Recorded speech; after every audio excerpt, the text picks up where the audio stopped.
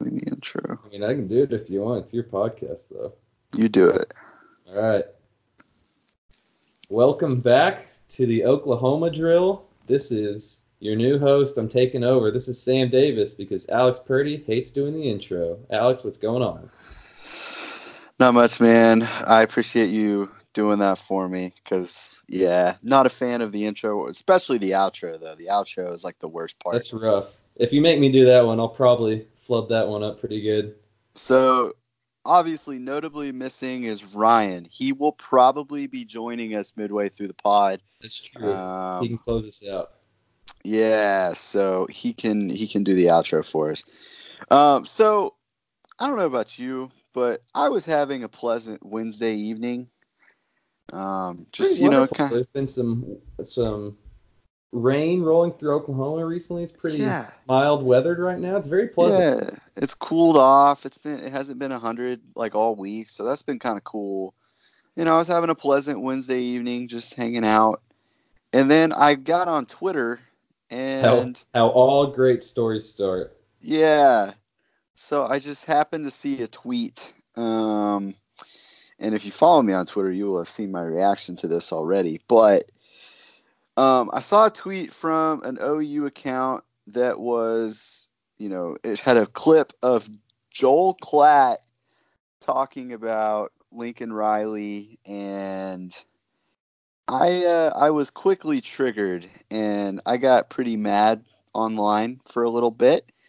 I don't normally do like threads on Twitter, but I couldn't resist myself on this one. So this was a video of Joel Klatt talking about head coaches that call their own plays and talking about how he loves Lincoln Riley, but he, basically saying that he doesn't think you can win a national championship if you call your own plays. And he goes on to say that he thinks Tom Herman is the blueprint that you should follow as a football coach. And that's fucking stupid is really where I'm just going to start with your that. Your head coach should be offensively inept. Correct. Just here. Yes. So like my initial thought is like he throws out this stat that since 1990, only 2 head coaches that call their own plays have won a national championship, which that is a true statement. Steve Spurrier and Jimbo Fisher call their own plays, and they both won national championships.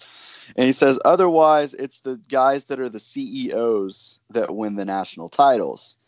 And my response is just the fact that there are literally more coaches that are CEOs, correct? In college football, there are just more of them. There are more coaches that don't call their own plays than there are guys that call their own plays. So no fucking shit. There's going to be more coaches win a national championship that don't call their own plays. It makes sense. It's just fucking math. I don't know why Joel is missing this point. It seems fairly obvious to me. And he talks about Lincoln Riley. He's a great football coach, but I'm not sure he can get the job done. And to me, what makes me mad about this the most is that if you're someone that's just watching this and you don't pay attention really to like OU specifically, it can make sense because there are coaches in which this is an example. Like Mike Leach is a really good example of a guy probably not going to win a national championship because he doesn't give a fuck about defense and he calls his own plays and it's really just his thing. Offense is what he does. And to me, it makes Lincoln Riley seem like a younger Mike Leach. And it would be easy to see that as he was a guy who coached under Mike Leach and that's like his mentor. But that isn't taking into account anything that has happened at Oklahoma since Lincoln Riley's been the head coach. And to me, that was like perfect illustration of that is last year, Lincoln Riley fires his defensive coordinator and then he takes it upon himself to keep that defensive class together. We had 1 decommitment in the entire class on the defensive side of the ball, and that was almost entirely because of Lincoln Riley. Like, that dude gives a shit about defense. And to me, that's the only situation in which I think that calling your own plays can be a negative is if you have a coach who only cares about that. If all he cares about is offense and doesn't give a fuck about his defense, then yes, it can be a problem. But that is so clearly not the thing at OU. That's why I was so triggered when I was. And the other thing is that he's literally been doing this for 2 seasons. Like, that's just, how can you already make this judgment? There's a reason that Lincoln Riley is so highly coveted by the NFL. Like, we haven't had a head coach that's a play caller similar to Lincoln Riley in recent memory. Right. Well, Lincoln Riley legitimately, like, the biggest thing Lincoln Riley's run into these last couple years is the fact that, like, I mean, we got pretty unlucky in the Rose Bowl. Let's just put it, say it like it was. Like, there is a lot of scenarios in which OU would have won that game. Like, you play that game 10 times, OU's probably winning 7 or 8 of those games. And we just happened to lose that one game. Last year, we just happened to play a ridiculously good Alabama team. Like, that's the problem. It's the fact that OU hasn't won a national championship since 2015 because Clemson and Alabama both exist. And those two teams are operating at a level that really no other college football team in history has operated, specifically Alabama, especially with the length of their run. Like, nobody's ever done that before. And Clemson is operating on that level. They're just earlier in the process. So, like, that's the problem. Like, there are not very many coaches in the country that have won national championships, and there are not very many coaches in the country that can win national championships right now because of guys like Nick Saban and Dabo Swinney, who, yes, neither of them call their plays. But if one of them decided, fuck it, I'm calling my plays this year. Like, if Nick Saban decides, you know what, I'm going to call the defense this year. Do you really fucking think that that's going to have an impact on Alabama's opportunity to win a fucking national championship? Get the fuck out of here with that shit. There's no fucking way. Yep. I refuse to spend any more energy on it because I think that we all know Joel Klatt. We've seen him defend OU, defend the Big 12 for years now, and I think this is just some bullshit conjured up by the evil higher-ups at Fox that, like, say some inflammatory bullshit, especially go on Colin Cowherd and say some inflammatory bullshit.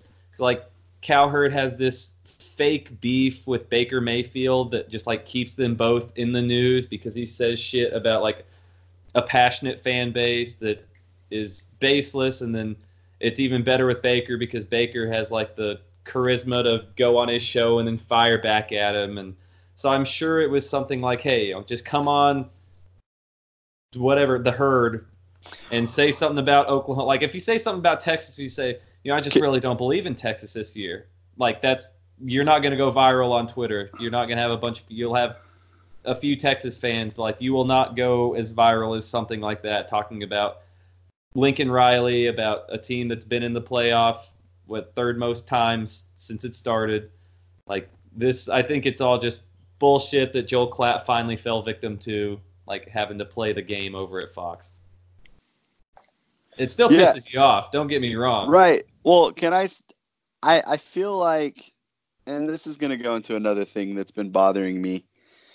I have a problem with Texas, obviously. They are OU's biggest rival, and they are, like, moderately relevant again for the first time in, like, 10 years. So they're, like, fresh on my mind, and it's kind of bringing in how much I hate them. And my thing is that the national media seems pretty high on Texas overall, and I think that Joel Klatt is no exception to that either. Like, I know Bruce Feldman's super high on Texas. I've definitely heard Joel Klatt talk about how Sam Ehlinger is the best player in the Big 12. And to me, I think that this could have stemmed from the fact that, like, Joel Klatt is probably really high on Texas this year. And, like, when you have opinions like that, you tend to try to justify them. And I think that this is a way that he justifies that decision to be high on Texas. You know what I mean? Yeah. So I don't know if it's like Fox telling him to say something stupid, but, like, I think it might just be his way of justifying a shaky opinion. if we're being honest. And I'm that's best case scenario for our good right. friend Joel. Yeah, and to continue with my Texas thing, the SP Plus projections came out today from Bill Connolly at ESPN. I really miss the ampersand. It doesn't roll off the tongue like the ampersand S&P. is in my heart. Ladies and gentlemen, we've added a wild Ryan Maxey to the show. Act like he's been here the whole time. But I remember, did I see on Twitter? Oh, I think Bill said that you can say it however you want, so you can still call it S&P Plus. He just has to type it as SP Plus. So Gotcha. I refuse to call it anything else. No, it's S&P Plus. SP Plus doesn't make any sense.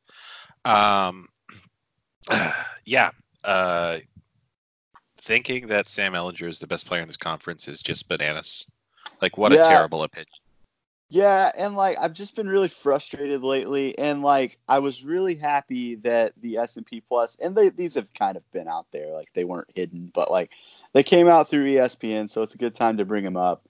And Bill Connolly's formula has Texas at number 31 in the country, which is third in the conference behind obviously OU at number 5, and of course the beloved Oklahoma State Cowboys. I believe they were at number 22. So obviously proving that I'm probably going to be right about my Big 12 picks, if we're being honest, because TCU was like 3 spots behind Texas. Mm-hmm. That's pretty close. And I think Texas has to play at TCU. So I'm going to go ahead and count that as well. So honestly, I'm like preemptively embarrassed for the national media people that are picking Texas to win the Big 12. And like, if you pick Texas to make the fucking playoff, like, I'm sorry. No, that is a disaster of an opinion. You need to reconsider the fact that you cover college football. Like, I cannot let that go.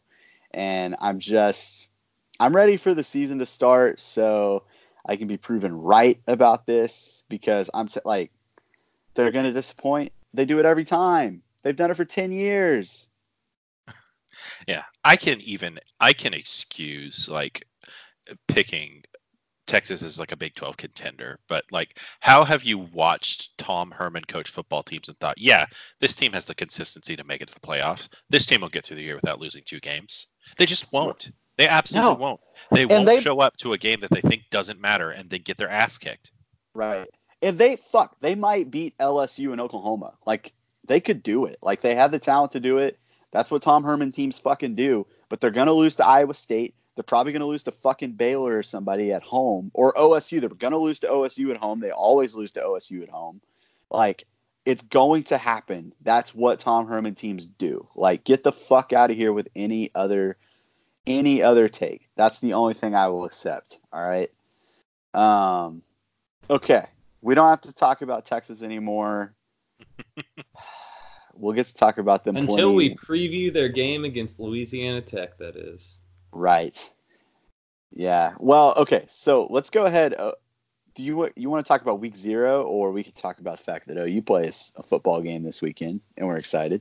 We got to talk about week 0 because Florida-Miami has to be remarked upon. Oh. Yeah. I don't know about you guys.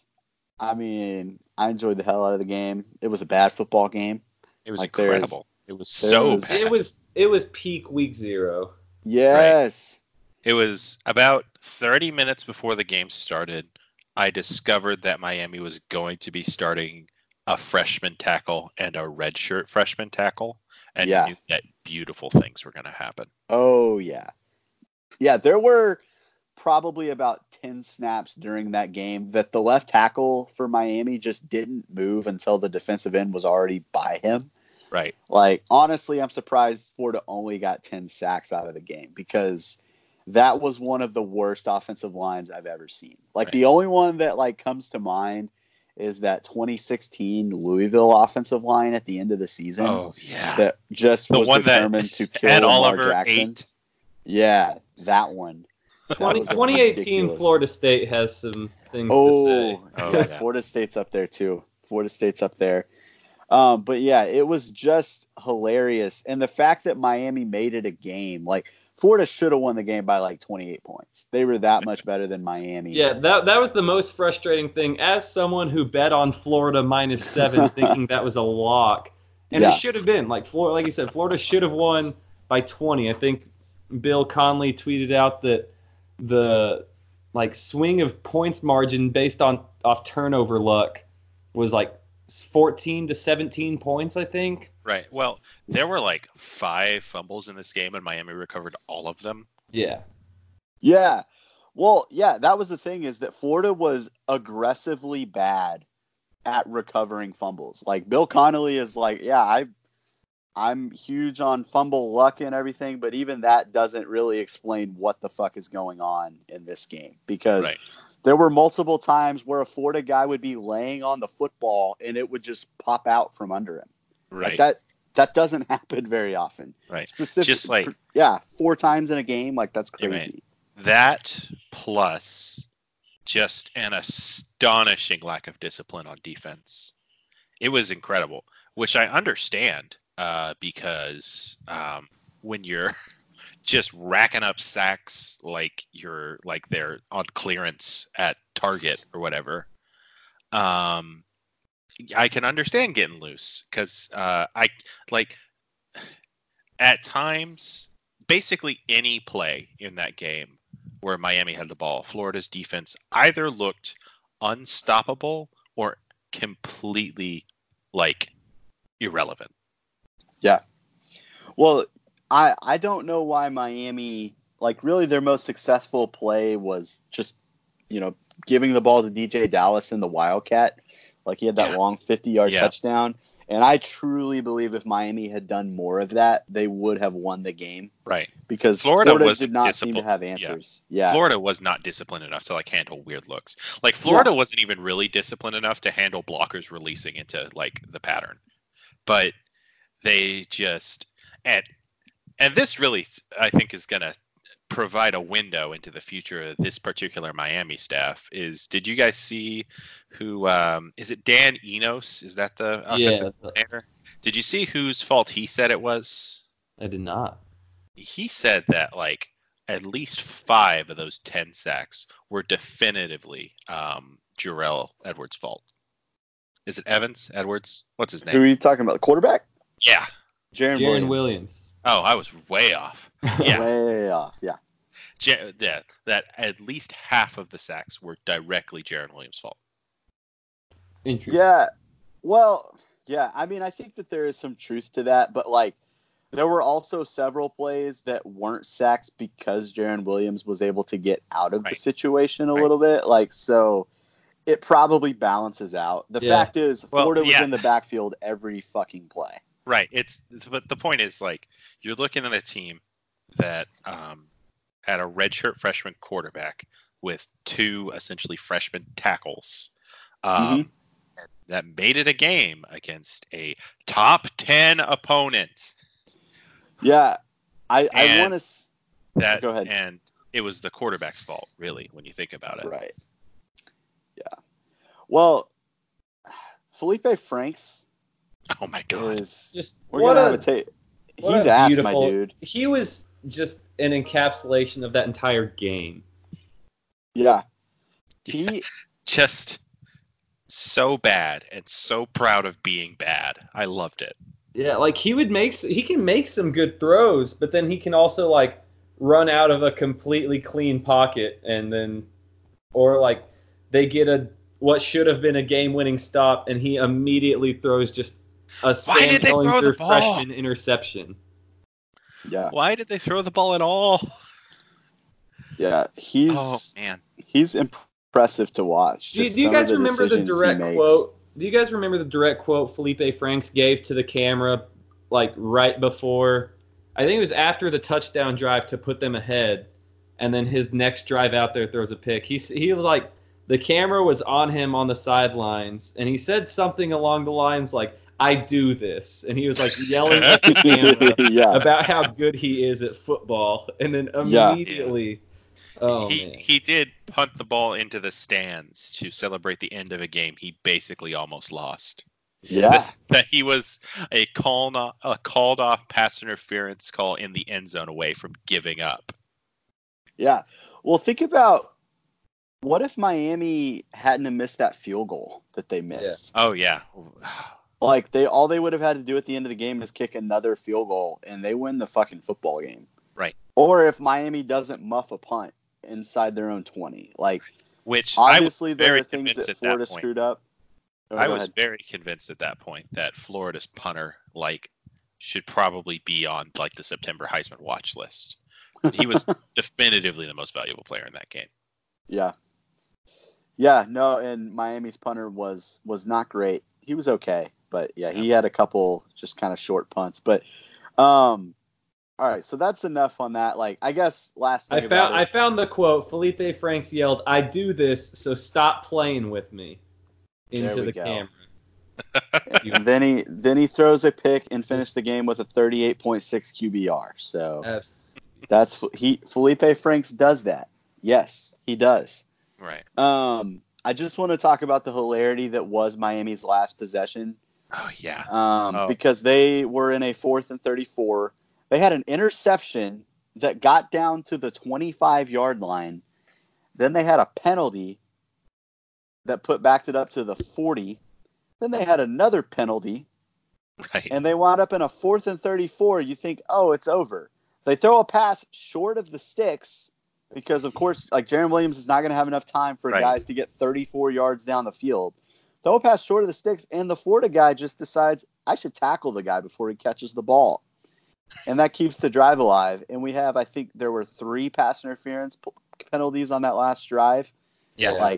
It was beautiful. So that happens, and then the next series of downs, it is 4th and 12, and then it happens again. Yep. Unbelievable. Yeah. I was really that one in the end zone was not pass interference that they threw the flag on initially. Oh, but I was cheering so hard. Big 12 ref screwed it up. Oh yeah, that would have been amazing. Oh, that would have been incredible. But anyways, that was Florida, Miami. Apparently, Hawaii, Arizona was really entertaining as well. Did you guys Cole see McDonald? the end of it? Yeah, I did. Yeah, well, I watched the first half and the end. That was Kevin. Someone's in trouble. That guy's not going to be the coach of Arizona next year. It's a challenging position. It certainly doesn't look as good as his job as Herm Edwards. So, no, yeah, that's rough. Yeah, man, watching a guy named Manly Williams chase Khalil Tate down the field to make a game-saving tackle. Yeah, yep.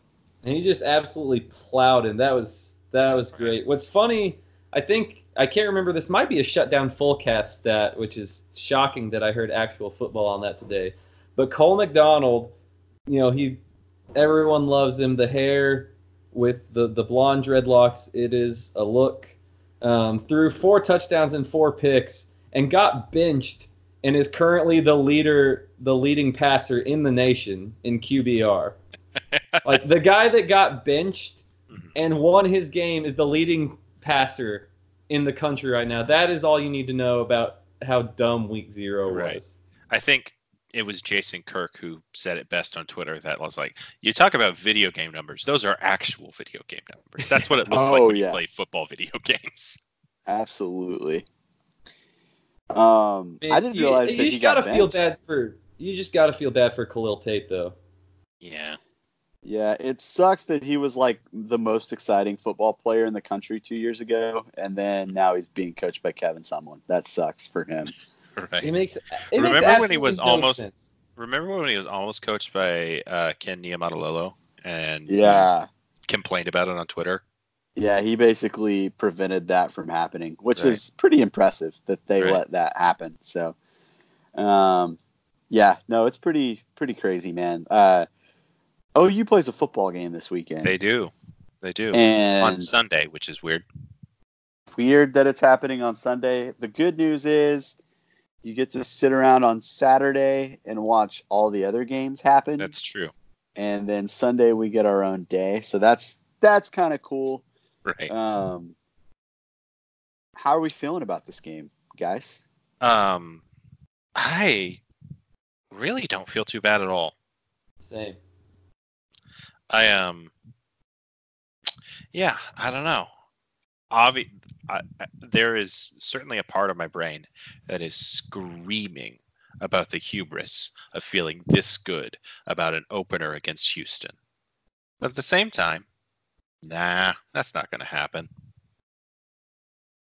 Yeah, I think the fact that it happened before like decreases the chances of it happening again because, just, math. But I feel essentially the same as I did last year before the Florida Atlantic game. And that is, I have zero idea of what to expect from this football team. That's true. That's also true. And I think that we are playing a team that is perfectly capable of beating us if we play horrendously and giving us a game if we just play okay. Right? Mm-hmm. Now, we came out against Florida Atlantic and beat their ass, and it was great. But if we don't come out and play well, I think it could be a game in the second half, and that's definitely not what I want to see. Yeah, it's true. Here's an interesting stat and something to consider, certainly on Sunday as it's happening. Houston is, according to preseason S&P Plus, essentially a perfectly average team.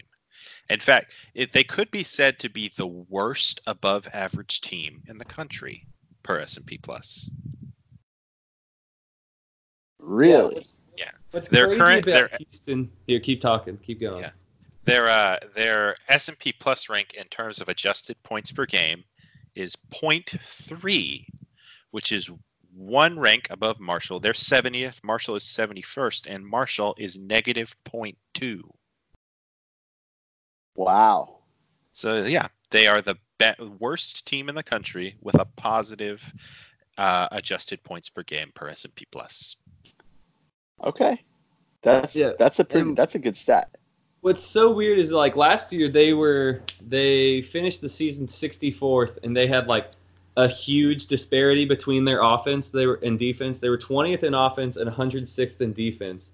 And this year that disparity it is just increasing in both ways. They're projected to be the 11th offense, but now the 118th defense. Yeah. So they're still sitting around the same overall ranking, but it is expected to be a lot more interesting, I think is what this is saying. I think that they're certainly going to present an interesting challenge to both sides of the ball, I think, because, well, on the one hand, they're not going to be pushovers on offense, right? Right. And so, the new Grinch defense is going to have work to do. Yeah. At the same time, OU's offense should theoretically light them up. And if they don't, we'll have stuff to talk about. Yeah, I think that's absolutely right. Because, the past, let's say 3 years offense, you would expect to just be able to score at will against this Houston defense. So if that isn't the case on Saturday or on Sunday, I think you're looking at either a quarterback issue or an offensive line issue. Or just, overall just out of sync issue for first game. But I mean, obviously the more interesting side of the ball to talk about is what's going to happen on the defensive side. Right. And, I think all of that, I guess 90% of that stems from the fact that De'Aaron King is a really good quarterback for Houston. He's, a returning starter that, threw for 36 touchdowns, only 6 interceptions last year. And he's also a really good athlete that will give your defense fits with his legs. So I think that's where the most of the intrigue comes from. Do we have De'Aaron King thoughts? How big of a concern should he be?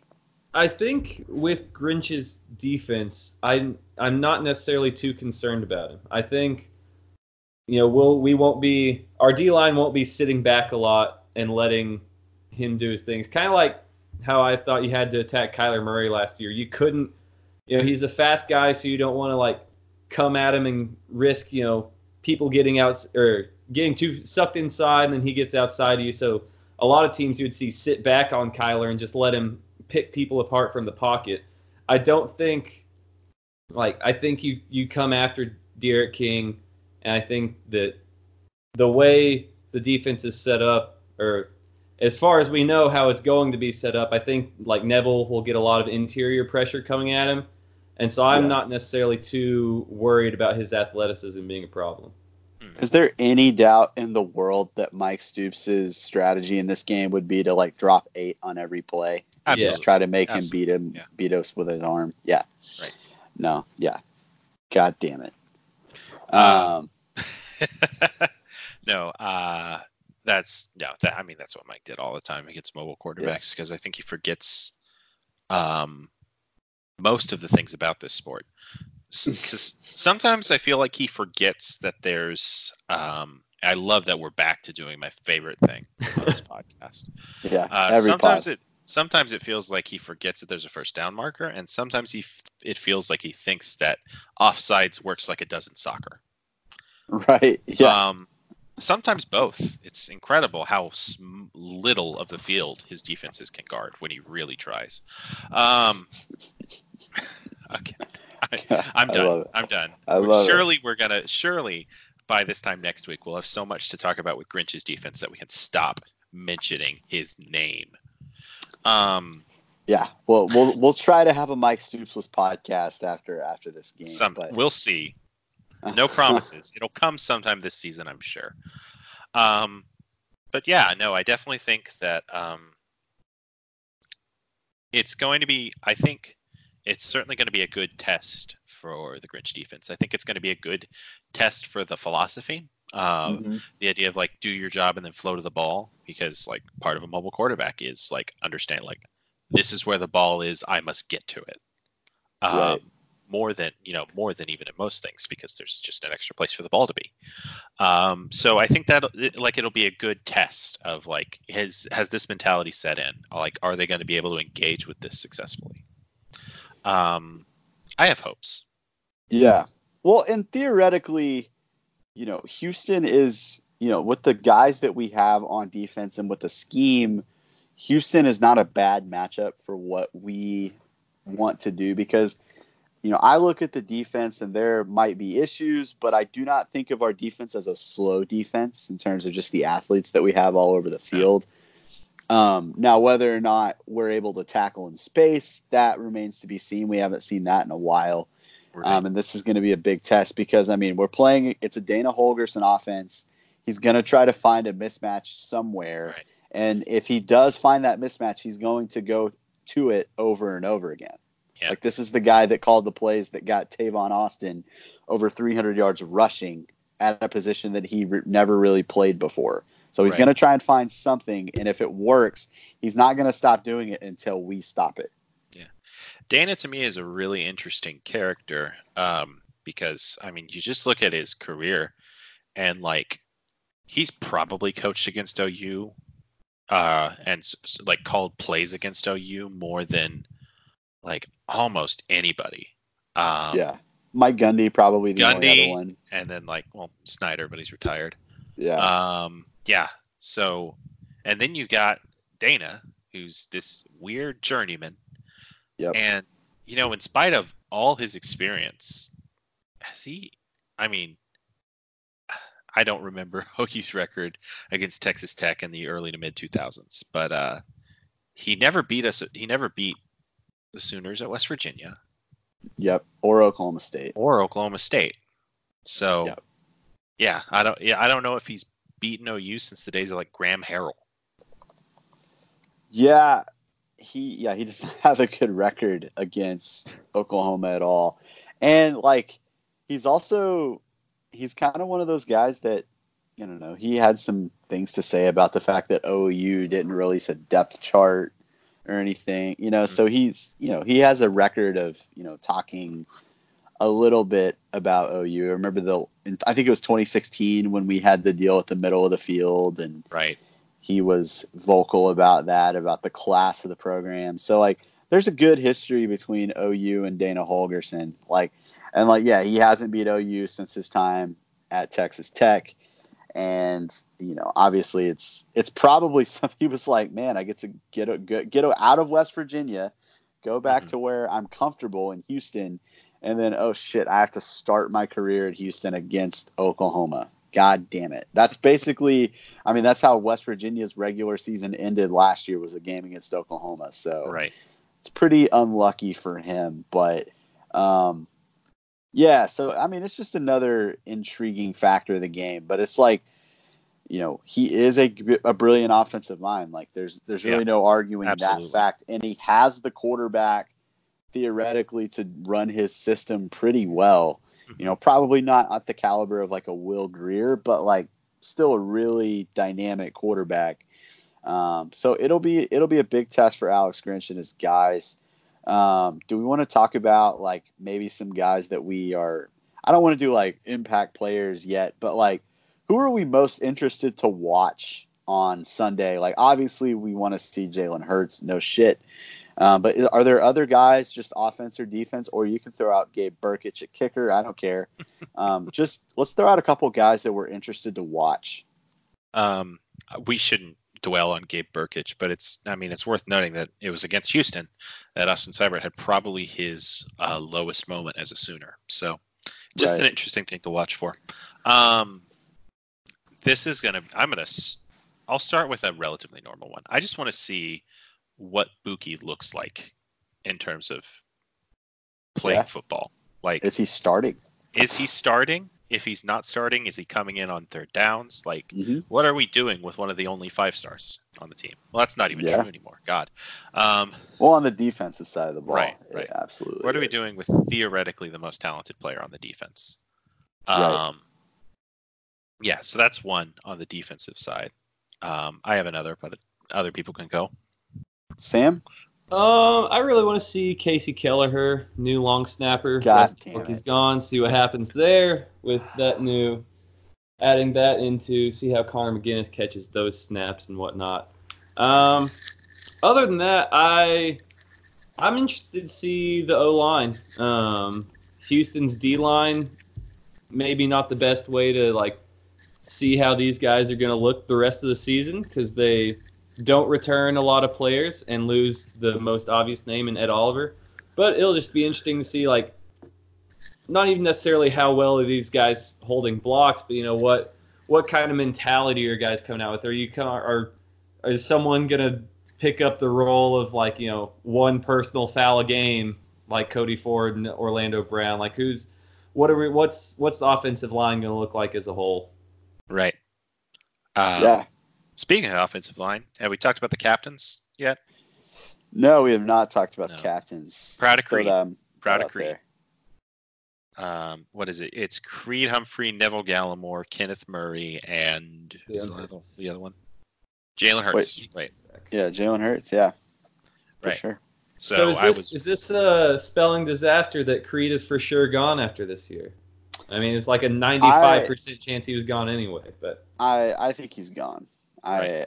Unfortunately, because next year's offensive line could be like maybe the best offensive line we've ever had if he were to come back. But I mean, the guy, if he has the kind of season that they expect him to have, he's probably going to be a first-round draft pick, and that's just not. I mean, unless you go to Clemson and have Dabo brainwash you, you're not going to turn that down that kind of money. So, and a center isn't going to turn that down either because that's not the premier offensive line position. And like, no, I absolutely agree. Are any of those guys someone that you think will look back and be like, man, he was a captain, really? Because like, there's sometimes you look back and you're like, oh, let's see, 2014, Julian Wilson was a captain. I mean, it might seem kind of weird mid-season when our backup quarterback is a captain, but you know we've seen that before. Jalen Hurts attempted like 120 passes in his career at OU, and will forever be on Soonerstats.com as a team captain. Team captain, yeah. I will say, Neville Gallimore's a weird one. Not someone like. I don't think of him when I think of like leaders on this team. Yeah. But I think that's like bodes well, right? Yeah. I think that, I mean, there's been a lot of talk about how he's really upped his game in that department and just in general. But as a leader, he's kind of taken on a much bigger role than he has ever taken on before. Right. Like usually captains aren't the guys you take plays off. And so that's really Yeah. exciting. Kenneth Murray also. And it's I don't know, it's a little easy to single out the defensive guys. I could totally believe that he's a leader because he's been, he was at press conferences like representing the defensive side of the ball last year as a true sophomore. Right. But at the same time, if he doesn't up his game, like we're gonna look back and say, wow, what did he really do here? Well, I think if there's a guy, I mean, him and Neville are really good examples. It's probably one of these two guys, but the defensive change is probably going to fit him better than anybody. Like the more I hear, the more I think about what he does well and what he's going to be asked to do in this defense. Like I can't believe that he's not going to have a good season this year. Like he is such a ridiculous athlete and he works so freaking hard. Like I think he's a guy that in this defense is really going to take off and have an outstanding season. So hopefully the captaincy is a sign of things to come for him. I want to go ahead and give a guy that I'm interested in. I want to see what the edge rushers do. Probably Ronnie Perkins is the guy that jumps out to be first, because if I were picking a guy to lead the team in sacks this year, it's probably Ronnie Perkins, because I just don't know what's going to happen at the other rush in spot. Right. If it's John Michael Terry, he's not going to lead the team in sacks. It's just, he might be an okay player, but he's not going to be a guy that gets after the quarterback a lot. So I'm interested to see what Ronnie Perkins is doing, because, he's a guy that when he got to OU, he came in, he was essentially maybe even a little bit bigger than he is. And I always thought he would be a guy that gets big and bulks up and winds up kind of playing on the inside. But he's really kind of gone the other way, and he's under 250 right now. So, he's gearing up to be a legitimate pass rusher from the outside. So right. I'm really interested to see what he can do from that position, and, whether or not how much he rotates in, because we have that could potentially be a really deep position for us. But we need him to be a difference maker along the defensive front to go with Neville Gallimore. Right. No, I think that's an interesting one. I'll go ahead and throw my off-the-wall one out here. I want to see Jeremiah Hall, because I want to understand how we're going to use Jeremiah Hall, and because the question of how many snaps Jeremiah Hall gets, I think is going to that's going to be a really good indicator of what Lincoln is expecting to do with this offense with Jalen Hurts and these guys on the outside. Yeah. I mean, there's certainly there's some power run potential to this offense, because, generally when you're breaking in a new offensive line, the run game is kind of easier than a lot of times. I know, we talked about Miami's horrendous offensive line. They were much better in the run than they were against the pass. So maybe and these guys, this offensive line is going to be freaking massive. So that might be something that they lean on early, especially, early in the season. And I think Jeremiah Hall, being a guy that, this is his third year at Oklahoma, so he's kind of been playing that position for a while. That might be something that he really excels in, and just being a really nice lead blocker for Jalen Hurts. Sam, do you have another guy you want to talk about? No, I'll talk about really the only other comment I have is for if we do X Factor players later. So I'll hold on to it. I mean, we can do X Factors. I was kind of, this was kind of all encompassing to me. Okay. Well, then let's just jump over into X Factor players then. 'Cause my guy is one we've talked about a bit. I've talked about him a bit, but it is newly named captain Neville Gallimore. I just think it'll be interesting to see. That'll be probably one of the spot where we see the changes in Grinch's defense the most. So it'll be interesting to see Neville getting more athletic than last year, and then being in this kind of offense, what kind of havoc he can wreak. The thing with Houston, we talked about the huge disparity in their offense and their defense, and that is also reflected in their returning production. In offense, this is through Bill Conley's formula, so not just through total number of starts. In returning production, they return the 13th most on offense and the 126th most on an already bad defense. So that's why I think the offense is going to have no problems. But they do. So yeah, that returning production for the offense is high, but really the one place they don't return starters is their interior of their offensive line. They lose their left guard and their center from last year, and their center was a 4-year starter, and their left guard was a 2-year starter and an honorable mention for the American.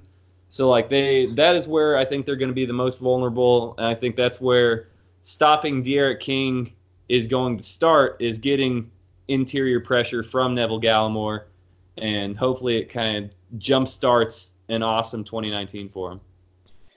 Yeah, absolutely. I mean, if Neville Gallimore comes out and has a really productive season, like that guy could go in the first round. Like he is that kind of athlete. Like he's going to test ridiculously well at the combine, and all he's lacking is production on the field. And I'm not sure that the lack of production is even remotely his fault. Like that dude was playing defensive end until this past season. Like that dude should have never been playing defensive end. Ever, especially in a 2-gap. Like it was utterly ridiculous how we were using him really until last year. And even last year, you're making him a 2-gap nose tackle. Like that's not what he does. So if he comes out and has a really good season, I could see a first-round draft pick there. And I could also just see another huge indictment on our previous defensive staff, which we love. We love that. So, I guess offensively for me, a guy that I'm interested in, he's, a pretty new guy.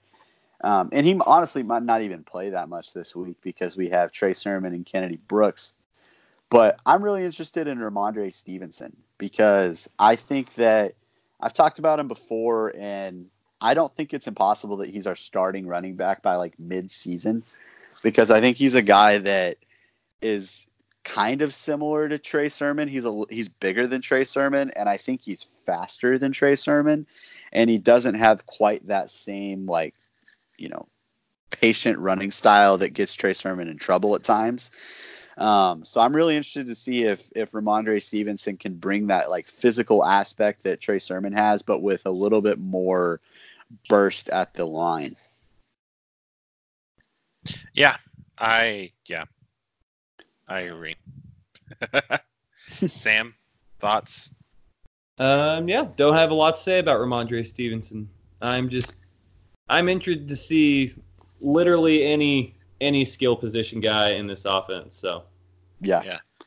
But I think the thing about Ramondre Stevenson that's interesting is that running back is the spot where it's like, well, we're really probably not gonna see there is it's the place where there is kind of a log jam, I guess, in terms of you can only hand the ball off to one guy.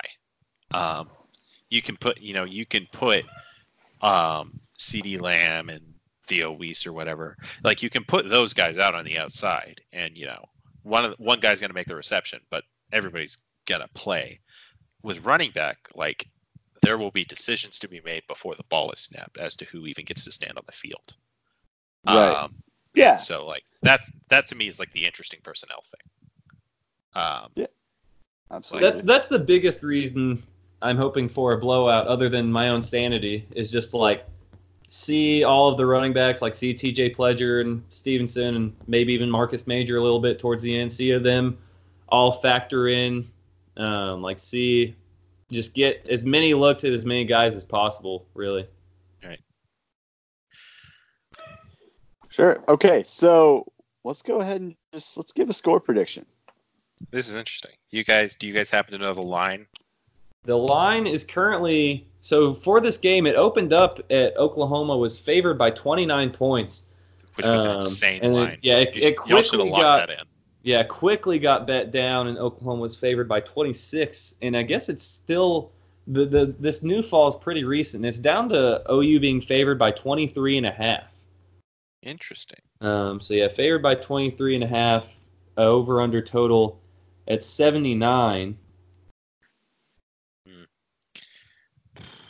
I'm not sure. I honestly think that's a pretty good place for it to be.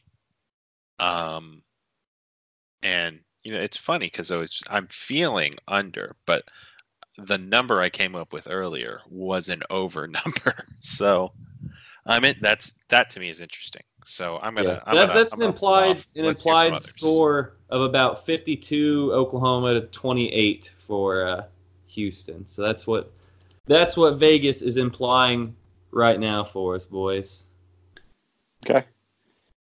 I think it's a little. I'll go ahead and go. I think we might be a little maybe still trying to figure stuff out. Jalen Hurts hasn't been there forever like Kyler was last year whenever he got the first start. So I think maybe we have the potential to come out slow and then get it figured out. I'm going to say Oklahoma 52 and Houston 27.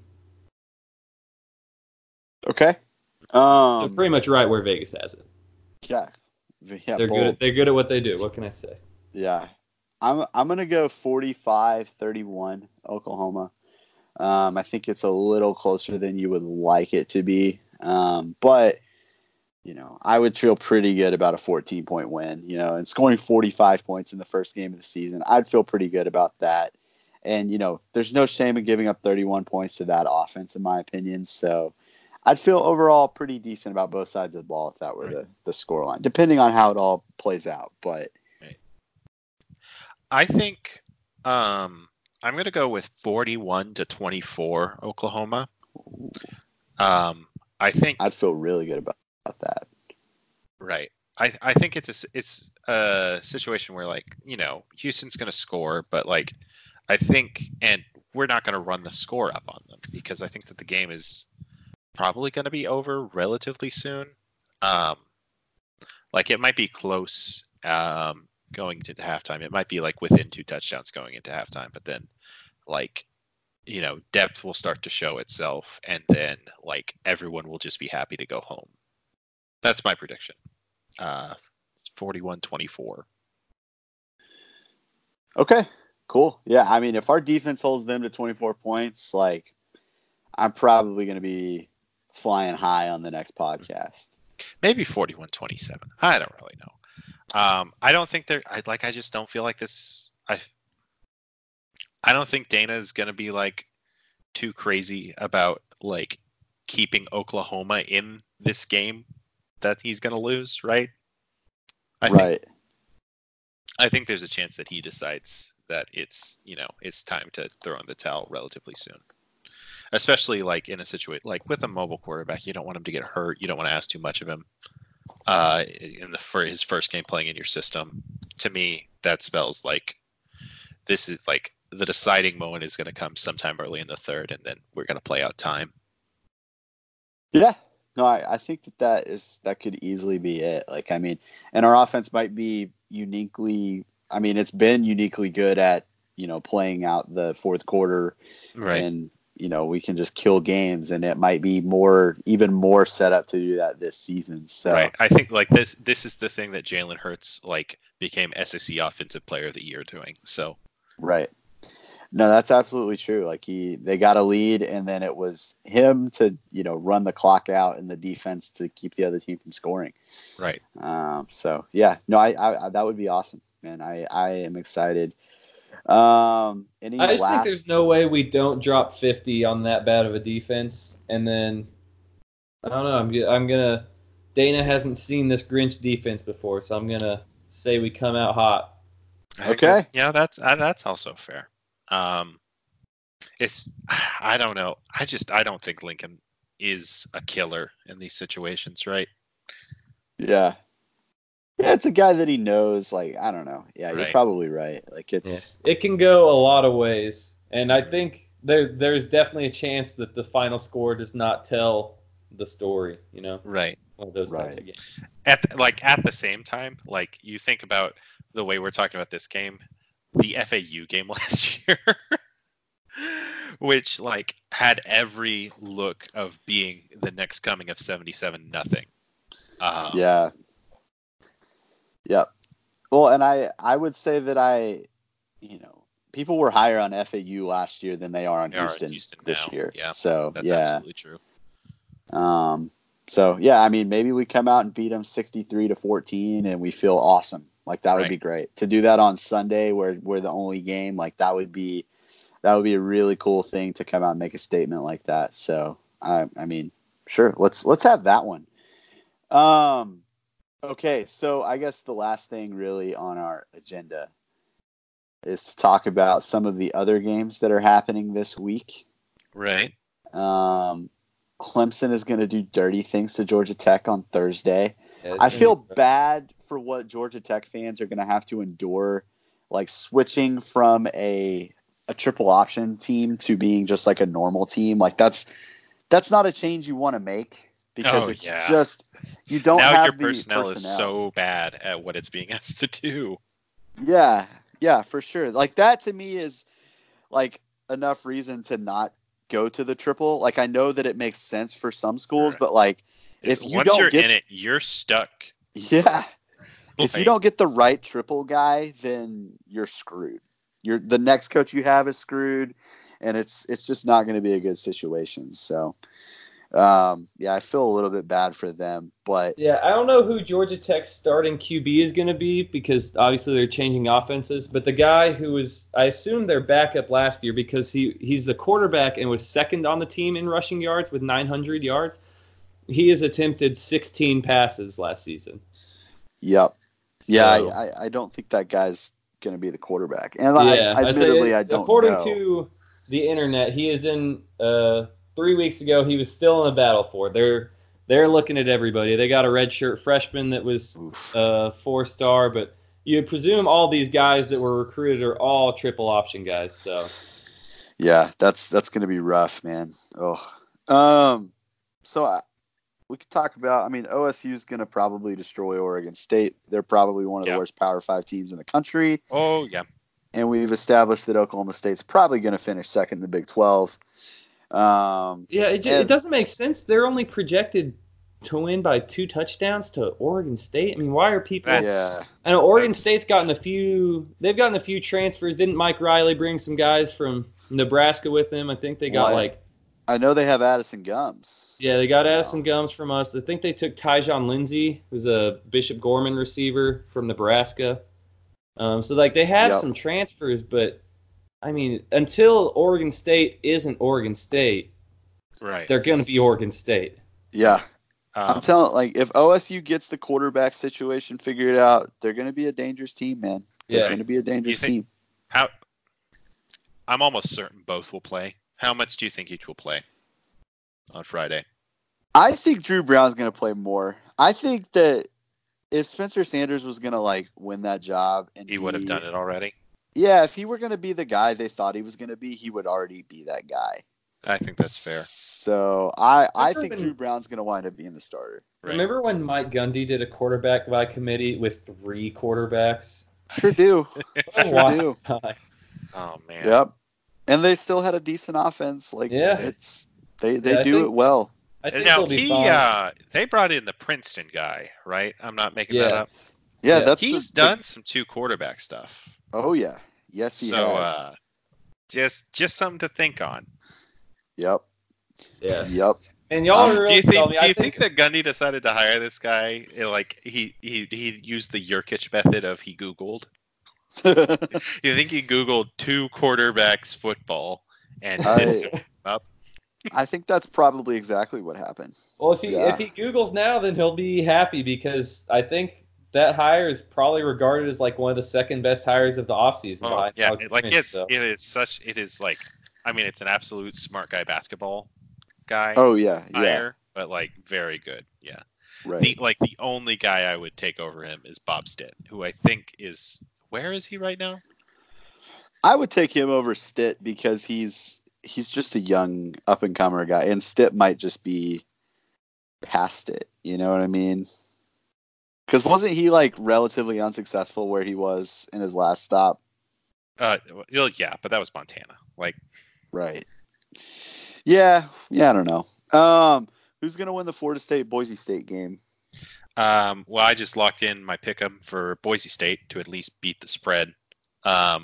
I am actually I feel fine about that. Cool. They could very well win outright. Starting a true freshman quarterback. Yeah, I would say that's fine. That's the only thing, but he is a good recruit, and they're a good, well-run team. They also lose their running back and their 2 starting wide receivers. Sean Modster was like an actual stud last year. So yeah, but they do bring back their whole O-line. It looks like. Mm-hmm. See, it's gonna be fine. I don't know. I think that will be real still close. at Florida State. Is that still happening?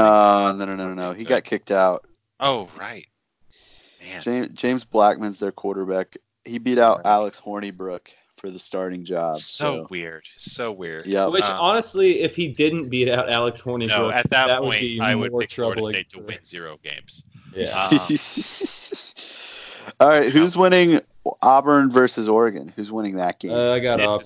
This is going to be the best game of, I think, the weekend, probably. Yeah. It's going to be so weird and dumb. I picked Oregon to beat the spread, which is super close. But I actually think Auburn might still win.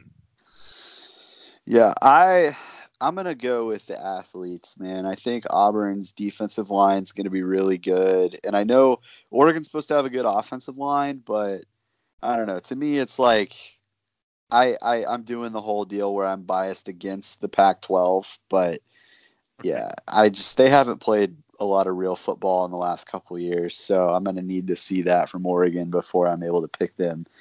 Even though Auburn's starting a true freshman quarterback as well. There's a lot of true freshmen out there. Is that game at Jerry World? Where's that being played? I think it's at Jerry World. Yeah, I think that. Yeah, that is. I do believe that it is. Yeah, I'll take Auburn by a touchdown probably. Okay. I'm trying to find other interesting games. Let's see. Obviously, Texas probably going to beat Louisiana Tech, but would anybody be surprised if they won by 7? No, because they're looking ahead to LSU. I've seen them play Kansas, so no. Yeah, the spread is 21 for that game, and with all the shit that Terry Bradshaw talked, I think Louisiana Tech's gonna be fired up. Tom Herman is not great as a favorite, so I'll take the Louisiana Tech on the spread. All right, and last one is there going to be a lot of anxiety at USC with the Fresno State USC game this weekend? There's a lot of anxiety in my thumbs when I was picking it. I'll say that much. Yeah, it's so tough because, man, I really want Fresno State to win that, but they lose a lot. Like they lose I think they'll still have a good amount on their defense back, and their defense was actually incredible last year. But right. You lose your starting quarterback, you lose your starting wide receiver, or your best wide receiver. You obviously have more starting wide receivers, but you lose your best wide receiver. It's going to be tough. USC being favored by 2 touchdowns, though. Oh, man, and it looks like Fresno State is losing almost their entire offensive line, so that's great, too. Surely we should expect USC to win this, but to me the question about that is what is the atmosphere around that program right now? Yeah. Is it just 2013 Texas in there, just all up in that space? No, I don't know. 8 games, but we don't have to talk about that. Yeah, I'll take USC by 2 touchdowns. I mean, they have absolutely no reason they shouldn't blow out Fresno State. Right. Yeah. Clay Helton's getting fired immediately if they don't win that football game. Right. I feel like, he might not get fired then, but it will be pretty much. It won't matter what else he does this year if he can't beat Fresno State. Yeah. This is the program that left Lane Kiffin at an airport. I wouldn't be surprised if it was an immediate thing. Yeah. No, I think that's fair. Right. They might fire him at halftime. Yeah, USC has to win that, so I'll take it. Yeah, they have to win. And if I'm wrong, then that's hilarious. Yeah, it is. It is hilarious. And they're so much more talented. They're legitimately one of the most talented teams in the country, and they're going to trot out a 5-star quarterback, and not just any 5-star quarterback in wide receiver, They were two of the top recruits in their class and a 5-star running back. Like, they have just literally too much talent. Maybe that's their problem. They actually have too much talent. And Clay Helton said Todd Helton, former first baseman of the Colorado Rockies. Clay Helton is just too stupid to know what to do with that much talent. Right. Well, I mean, it's a problem that predates him, right? Oh, yeah. But, I mean, yeah. Right. The only way you can handle that much talent is to bring in Ed Ogeron temporarily. Temporarily, yes. Yeah. It's really interesting to think about where they would be if they had just hired him. Right. Because I don't know if he's, like, LSU might actually be pretty good this year. Yeah, I mean, they're number 4 in SP Plus right now. Yeah. They're going to beat Texas by 2 touchdowns. I can't wait for that game. If Texas wins that game, I will be very, very, very upset. And I will be very sad. But I think LSU is going to win that game, and it's going to make me feel real good. All right, so I think that's a good place to close it out. Thank God Ryan is here to do our outro. I avoided the intro. If you listen back. Oh, Ryan. It felt a lot like, you know how the old podcast Ain't Played Nobody, it really felt like it was Bill Conley's podcast that Stephen Godfrey introduced him. Like, that's what it felt like for me to introduce Alex. Can I make a quick thing about the podcast Ain't Played Nobody? Yeah. I haven't actually listened to PAP in a while, but go ahead. I enjoy the new format with Richard Johnson and Bud Elliott. I think it's good. I would be interested to hear them both on a podcast with Stephen Godfrey at some point. Yeah. I could not care less about Stephen Godfrey interviewing coaches from around the country, and I wish they would stop doing it. I do not care. That's fair. Yeah. I was all right with the quick 15-minute ones at the end of an episode. I'm not going to listen to the Boise State head coach interview. I just don't give a shit. Right. I don't care. Yeah. And the thing about it is that Godfrey is a good coach interview. Read the the proof of this is read the piece on Banner Society about moving bowl season to week 0. But it's the key to that interview is that you don't know who the coach is, so he can say whatever he wants. Right. You can't get that on a podcast. No. So unless would you listen to the podcast if the coaches were anonymous and their voices were distorted? Yep, I would. Absolutely. I will say that the interviews with Nick Rolovich at Hawaii and that's the one I listened to. Yeah, I like that one, and Sean Lewis at Kent State was pretty good as well. Yeah. Well, I also have a problem and I know that it's our fucking podcast saying it's me on this podcast saying that, but I really hate the audio quality of some of those interviews, and it bothers me, and so that's another issue I have. But I don't know why I decided to complain about a better podcast, to be honest, but I felt the need to do so. Right. Vox was hiring a podcast editor for Shut Down Fullcast and Podcast Ain't Played Nobody. And in that moment, I really was saddened by the fact that taking direct inspiration from those podcasts, we decided not to care about audio quality, and I never actually learned how to do a good job editing. Yep. that was a moment of that was a sad moment. Okay. Thanks for listening to the Oklahoma Drill. You can subscribe to the podcast on iTunes, the Google Play Store, or on Podbean. You can follow us on Twitter at Alex P. Purdy, at RWMaxie, and at NotThatSamDavis. If you enjoyed the podcast, share it with a friend, leave a 5-star review. Do both of these things. Who knows? Do whatever your heart takes you to do. And we'll see you guys sometime next week to talk about what happened on Sunday. And maybe have some insights for the season moving forward. And with that, we leave you.